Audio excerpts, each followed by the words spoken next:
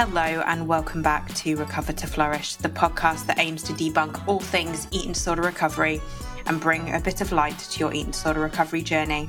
I'm your host, Keandra. I'm an eating disorder recovery coach and I'm a survivor of an eating disorder. And in this podcast, we delve into the very insights and wisdom I used in my own recovery journey. If you haven't already, I invite you to join our community by hitting that follow button and leaving a rating. Every follow and every rating not only keeps this podcast alive, but it also extends our reach to more listeners worldwide, spreading the invaluable information that I share in this podcast. Your presence here matters, and I genuinely appreciate every single one of you listening, so I hope you know that. So whether you're on the path to recovery, supporting someone on their own recovery journey, or just curious about this important topic, you're in the right place. So stay tuned for another empowering episode. Over to the show. Welcome back. So I am super excited for today's episode. It's an episode that I actually don't have personal experience with, and that's why I've brought an amazing guest on today. So I welcome Merrit Elizabeth. So Merrit, if you don't follow her on Instagram, she's an eating disorder recovery coach. She shares some valuable information and has personal experience in the kind of the binge bulimia cycle and with restriction, but really that niche down into that area, which I think is going to be really insightful for our conversation today about how do you recover from, the binge restrict cycle, how to overcome it, her personal experience, and everything you need to know really that I don't have as much information on. So I'm very excited to introduce Merrit. So Merrit, can you tell the listeners a little bit about yourself? Yeah, absolutely. Well, first of all, thanks so much for having me on. I'm excited to talk about this and hopefully for anyone listening, release some shame around this conversation as well. Well, I'm an eating disorder recovery coach. I'm actually based in Dallas, Texas. I did my undergrad here and I moved to LA for a little bit to work in the fashion industry. And while I was working there, I was also peer mentoring young women with eating disorders through a company called ANAD. And what I learned was that side gig was so fulfilling. I wanted to make it my full-time job. And so I moved back to Dallas to receive my master's degree in health promotion management and a certification in eating disorder coaching from the Carolyn Costin Institute. And this passion to help people with eating disorders was really fueled by my own journey. I struggled with bulimia all throughout my adolescence, all throughout my college years, and eventually, I got to full recovery, but I say it was kind of in a more unconventional way. I recovered really through the practice of mindfulness, looking at recovery as a more holistic idea rather than a one-size-fits-all. And that's what I wanted to bring into my coaching as well. But as you said earlier, I do have a lot of experience, myself in the binge, purge, restrict cycle and helping others, find freedom from that cycle as well. For sure. And I think with recovery, there's often, a protocol that can be plastered on social media or through information, even through a treatment team. And it doesn't always work for everyone, as you've mentioned, is a very unique and personal journey, one of which I'm sure you drew upon various different methods and even, maybe spirituality and faith. And I know that was a really big thing for me on the kind of actually diving into my values as a human and looking on a spiritual level. So as you've mentioned, it wasn't necessarily a straightforward journey. So can you tell me a little bit about the turning points or moments of realization that prompted you to seek help or make those recovery changes? Well, I'm sure a lot of people can relate to this, but my journey, there was a lot of ups and downs. There was years even where I felt better in recovery, years where I wasn't really trying to recover, where I wasn't actually taking action to recover. And I think, that was almost a decade of my life. And eventually I got to a point where I said, I don't want to live like this anymore. I don't want to be in this up and down roller coaster of emotions. I want to feel happy. I want to feel healthy every single day, and I deserve that. And so I think I got to a point where I was so fed up and I was ready to take recovery into my own hands. And that's when I really found full recovery, when I was really motivated, when I had that internal spark for recovery, if that makes sense. For sure. And I suppose thinking a bit about your own recovery journey, what did you end up kind of doing it alone, or did you manage to kind of seek some support there? What kind of led you to seek help, or at least self-help? I did seek help. I had, I worked with a dietitian and a therapist for a while. Eventually, when I was kind of feeling better on my own, I was ready to take a more independent approach to this journey and kind of go all the way by myself. I would say I wanted to make it to the finish line, on my own terms, do things a little bit differently. And that's where I found mindfulness to be so special and imperative to my journey. I started meditating. As you mentioned, I dove a little bit deeper into my spirituality and what it means to me to be, here on earth. What's my mission? What's my purpose? And so asking myself those deeper questions and really reflecting, that was where I found full recovery. And I think to answer your earlier question, what really led me to seek help, I think it was just being in a place where I was just done. I was just done feeling the way I had felt. And I wanted to feel better. Many other people, I'm sure, are struggling with breaking free from this binge, purge, restrict cycle. Yeah.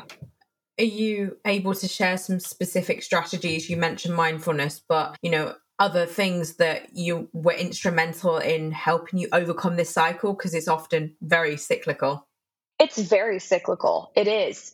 I was thinking about how to answer this question because I get asked it often, what are the best strategies for getting out of the binge purge cycle? And I think the number one thing that I'll say, first and foremost, is that you can't do this on your own. Go and get help, whatever that is for you. It could be a therapist, a dietitian, a coach, reaching out to a friend first or a family member first, or an online course. Whatever it is, seek help, because doing this on your own is just too hard. At least initially, you need to be able to talk to someone about this. You need to be able to release some of that shame. And so I know it isn't a strategy, but I think first and foremost, that's what everyone who wishes to get out of the cycle needs to be doing. They need to be reaching out and getting support in some kind of way. For sure. And I suppose, if actually looking at, support from a treatment team could involve, I suppose, the nutritional aspect and also behaviors. Absolutely. Did you find that regularity in eating was a big key component of overcoming this? I was just going to say, I think take a look at your nutrition. For a lot of people in the binge purge cycle, what happens is, maybe we skip breakfast, or maybe we don't have a satisfying breakfast, and then we think it's okay to skip lunch. And then by the end of the day, you're so starving that you end up binging and purging. Or maybe you do eat 3 meals a day, but they're so unsatisfying that at the end of the day, you're really wanting chips, or you're wanting dessert, or you're wanting something that you denied yourself of in the beginning, in the middle of the day. And so taking a look at, breakfast, lunch, dinner, snacks, are these options really nourishing, really satisfying for you? And that is super important in terms of actually finding freedom from the binge purge cycle. We need to take a look at nutrition. We need to make sure that what we're putting into our body is fueling us in a positive way, that we're choosing options that are truly satisfying. For sure. And you mentioned a key point there, and I speak a lot with clients about this, about putting food on a pedestal or Yes. labeling it as good or bad. And I think when you do label it as good or bad, the bad food to some degree is put further up on that pedestal, which then triggers that I want this, because as human beings, annoyingly, we all want what we can't have. It's a very fundamental human behavior and thought process. So when we're doing that with food, we want what we can't have, and we've told ourselves we can't have these foods, and therefore we binge on them. So right. I think a big key of it is allowing all foods into your diet. And that's not to say that you have to eat them at every meal, nor probably would you have the craving to eat them at every meal. But I know for me, it's about including that fun aspect to my day, to my nutrition, and not removing food rules. I don't know if that's what you've had to go through or you've seen in clients. I did. And that was a huge mindset shift for me as well. I had to stop looking at food as bad versus good. I had to stop creating this hierarchy in my mind. And when I could finally break that barrier, when I could finally look at food as equal, the pressure to choose the right option drifted away. For sure. And I suppose, with that is, I often think that people have like fear foods or forbidden foods. And would you say that it's about bringing that to the surface and actually challenging the feared foods? Is that important in this cycle? That is hugely important. And that was definitely something I had to go through in my recovery as well, incorporating more of those fear foods into my daily life. And like you said, with the food rules, when I broke those food rules, when I was, able to actually eliminate them, the pressure went away. I was able to make choices more freely. And with these food rules too, they're not based in logic. They're all based in fear. They're all based in emotion. They have nothing to do with what's actually good or bad for your body. And so oftentimes I ask clients to write down a list of their food rules so we can really look at them and say, how is this serving you? Because the odds are it's not serving you at all. It's making things a lot worse. For sure. And the food rules is not just around foods. I think there's a lot of things around specific macronutrients and also timings, etc. Timing, that's a huge big thing, because with timing, like you said, pushing off things or not having things, but that restriction only fuels the fire, because the body is not designed to go long periods without nutrition. That there is definitely different schools of thought, when you could say within the intermittent fasting community, not as which I'm going to give opinions that I hold myself on that. However, really for women especially, we're not designed to go long periods without food. It really messes up our hormonal regulation and our, ghrelin, which is the hunger hormone. The cortisol rises, the ghrelin rises, and that's why we would tend to binge. And it might not be actually a binge, quote unquote. It's really what the body needs, but it condensed into a small time frame. So I think that's why regularity in eating, and that it looks of 3 square meals and snacks, to the degree of what, you include snacks in. I would always say 3 meals, 3 snacks, but I think everyone is unique, and that's why seeing a nutritionist or a dietitian is useful.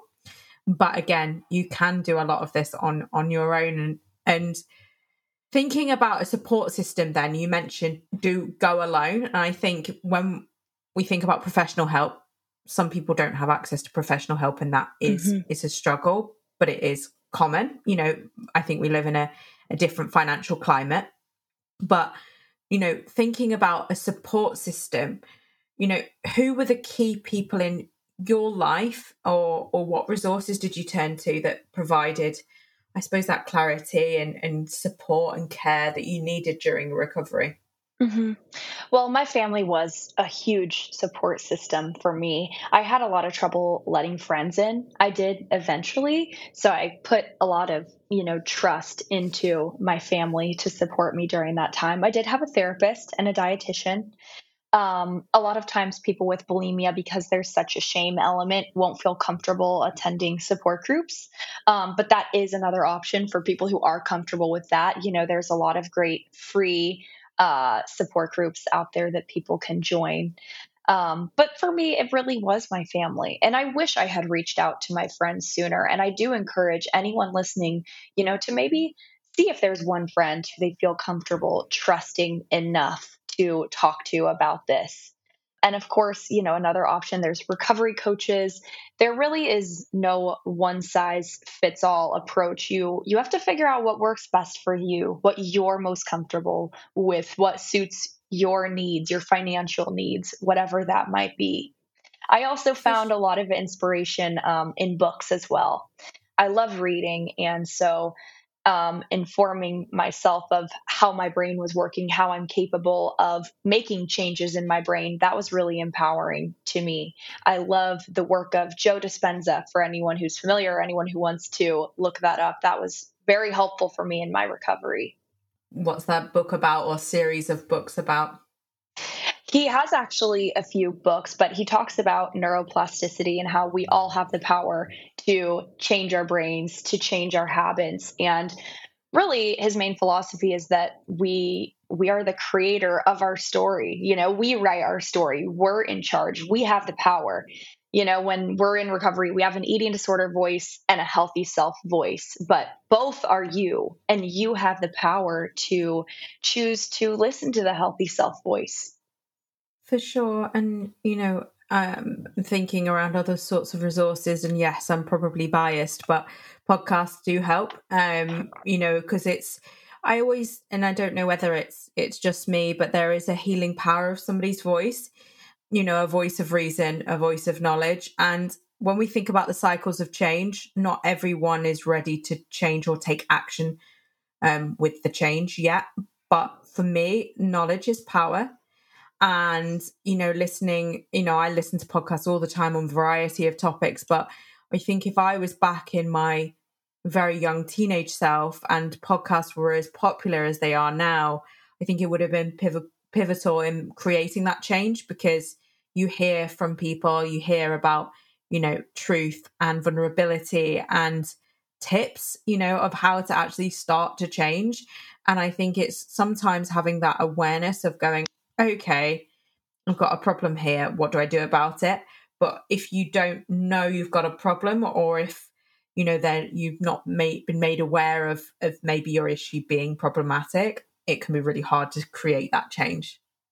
I agree. I agree with everything you just said, especially, that podcasts are so incredibly helpful nowadays. I don't think I knew that there were eating disorder recovery podcasts out there actually when I was recovering. But if I did know that, that would have been extremely helpful to me because, like you said, it's so easy to access. You can plug in your headphones and listen. It's totally private and really just get so much knowledge on how to heal yourself. And there are so many different eating disorder recovery podcasts now, so many great tools, so many different people sharing their stories. So there really is everything that you could want to find on, Spotify, Apple Podcasts, whatever it is that you listen to. I think you can always find the topic you're searching for, whatever niche topic in eating disorder recovery that is.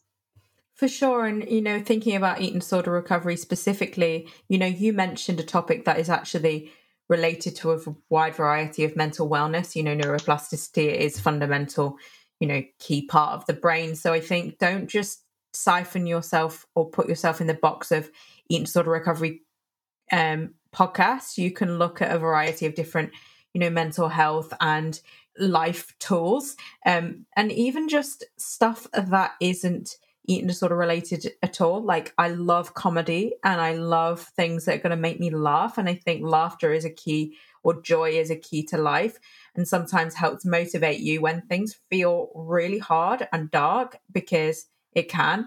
And I think when we think about, the binge purge cycle, I think one thing that we've not mentioned is purging can take so many different forms as well. And, it doesn't just have to be typical, what people assume as purging. It can take forms like exercise as well. And it's about having that awareness of you are still valid, even if, you don't fit a potential normal, quote unquote, and I hate that word, normal criteria. I don't know if you agree with that or have any insights on that.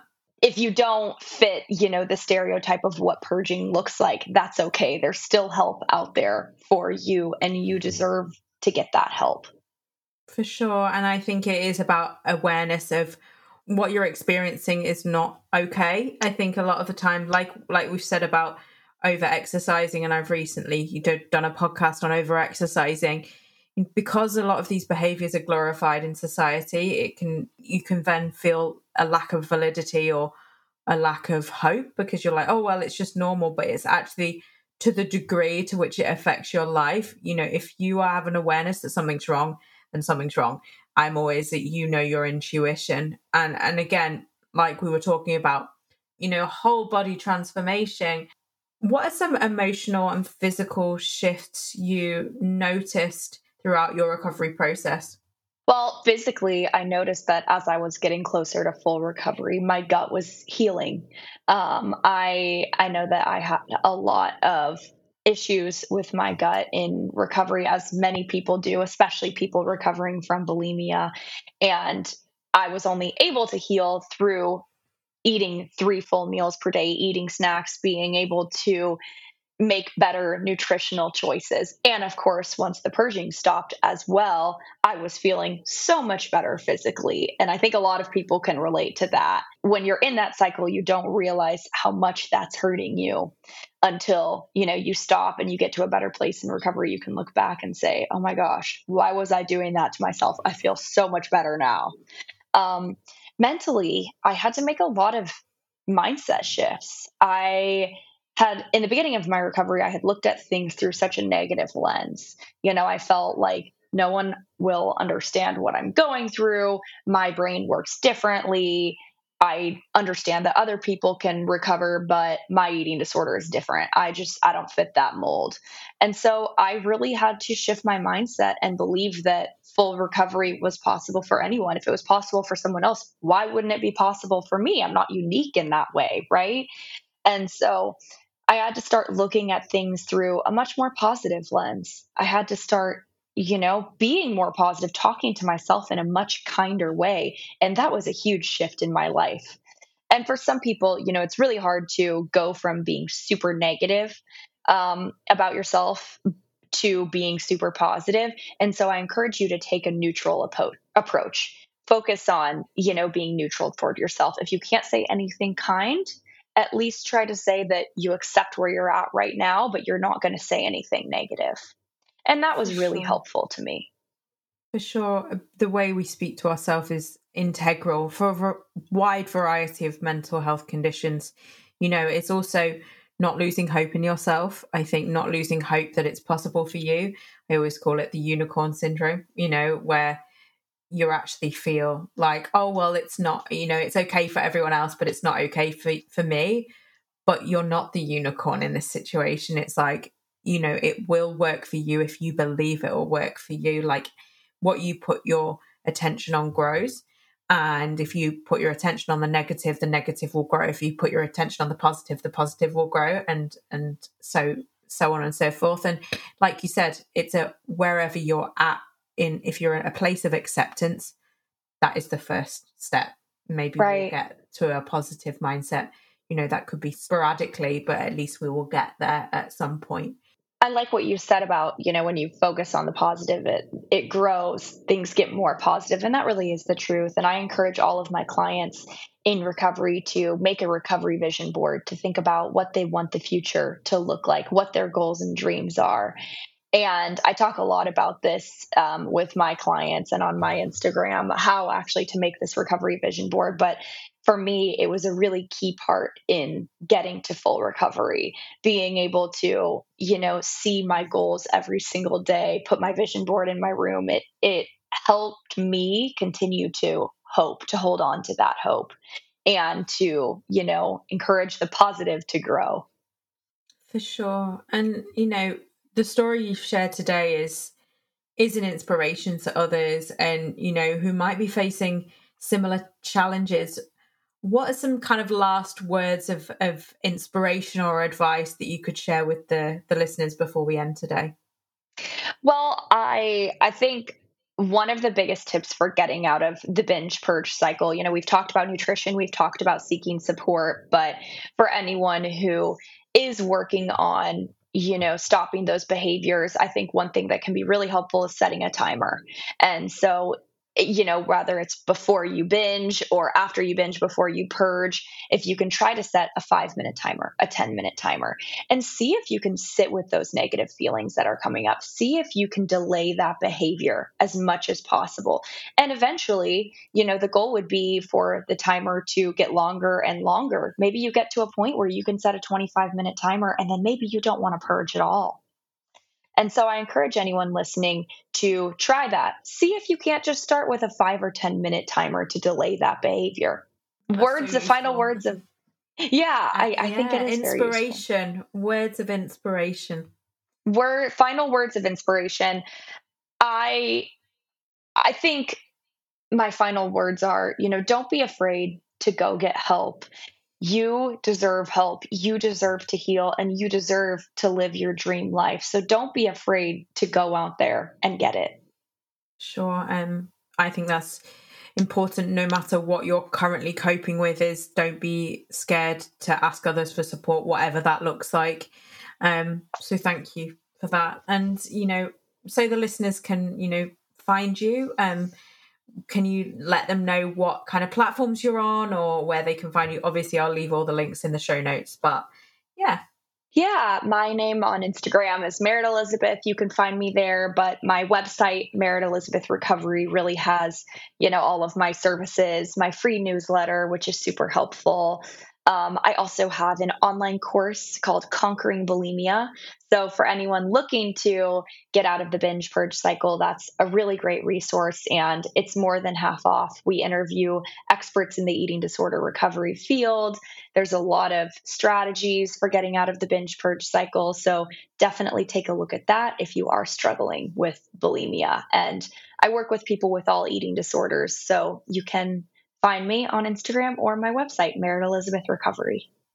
Amazing. And like I mentioned, I'll leave them all in the show notes if you're interested in, finding out more resources on this topic and more. But as always, thank you so much for listening. I'm pretty sure this will be our last episode before Christmas. So on that note, have a wonderful Christmas and not a happy new year yet, but a wonderful Christmas. And, keep, holding that hope for your recovery. It's possible for us all. So thank you so much for listening. Thank you again, Merrit. And we'll speak soon. Bye-bye. Awesome. Thank you.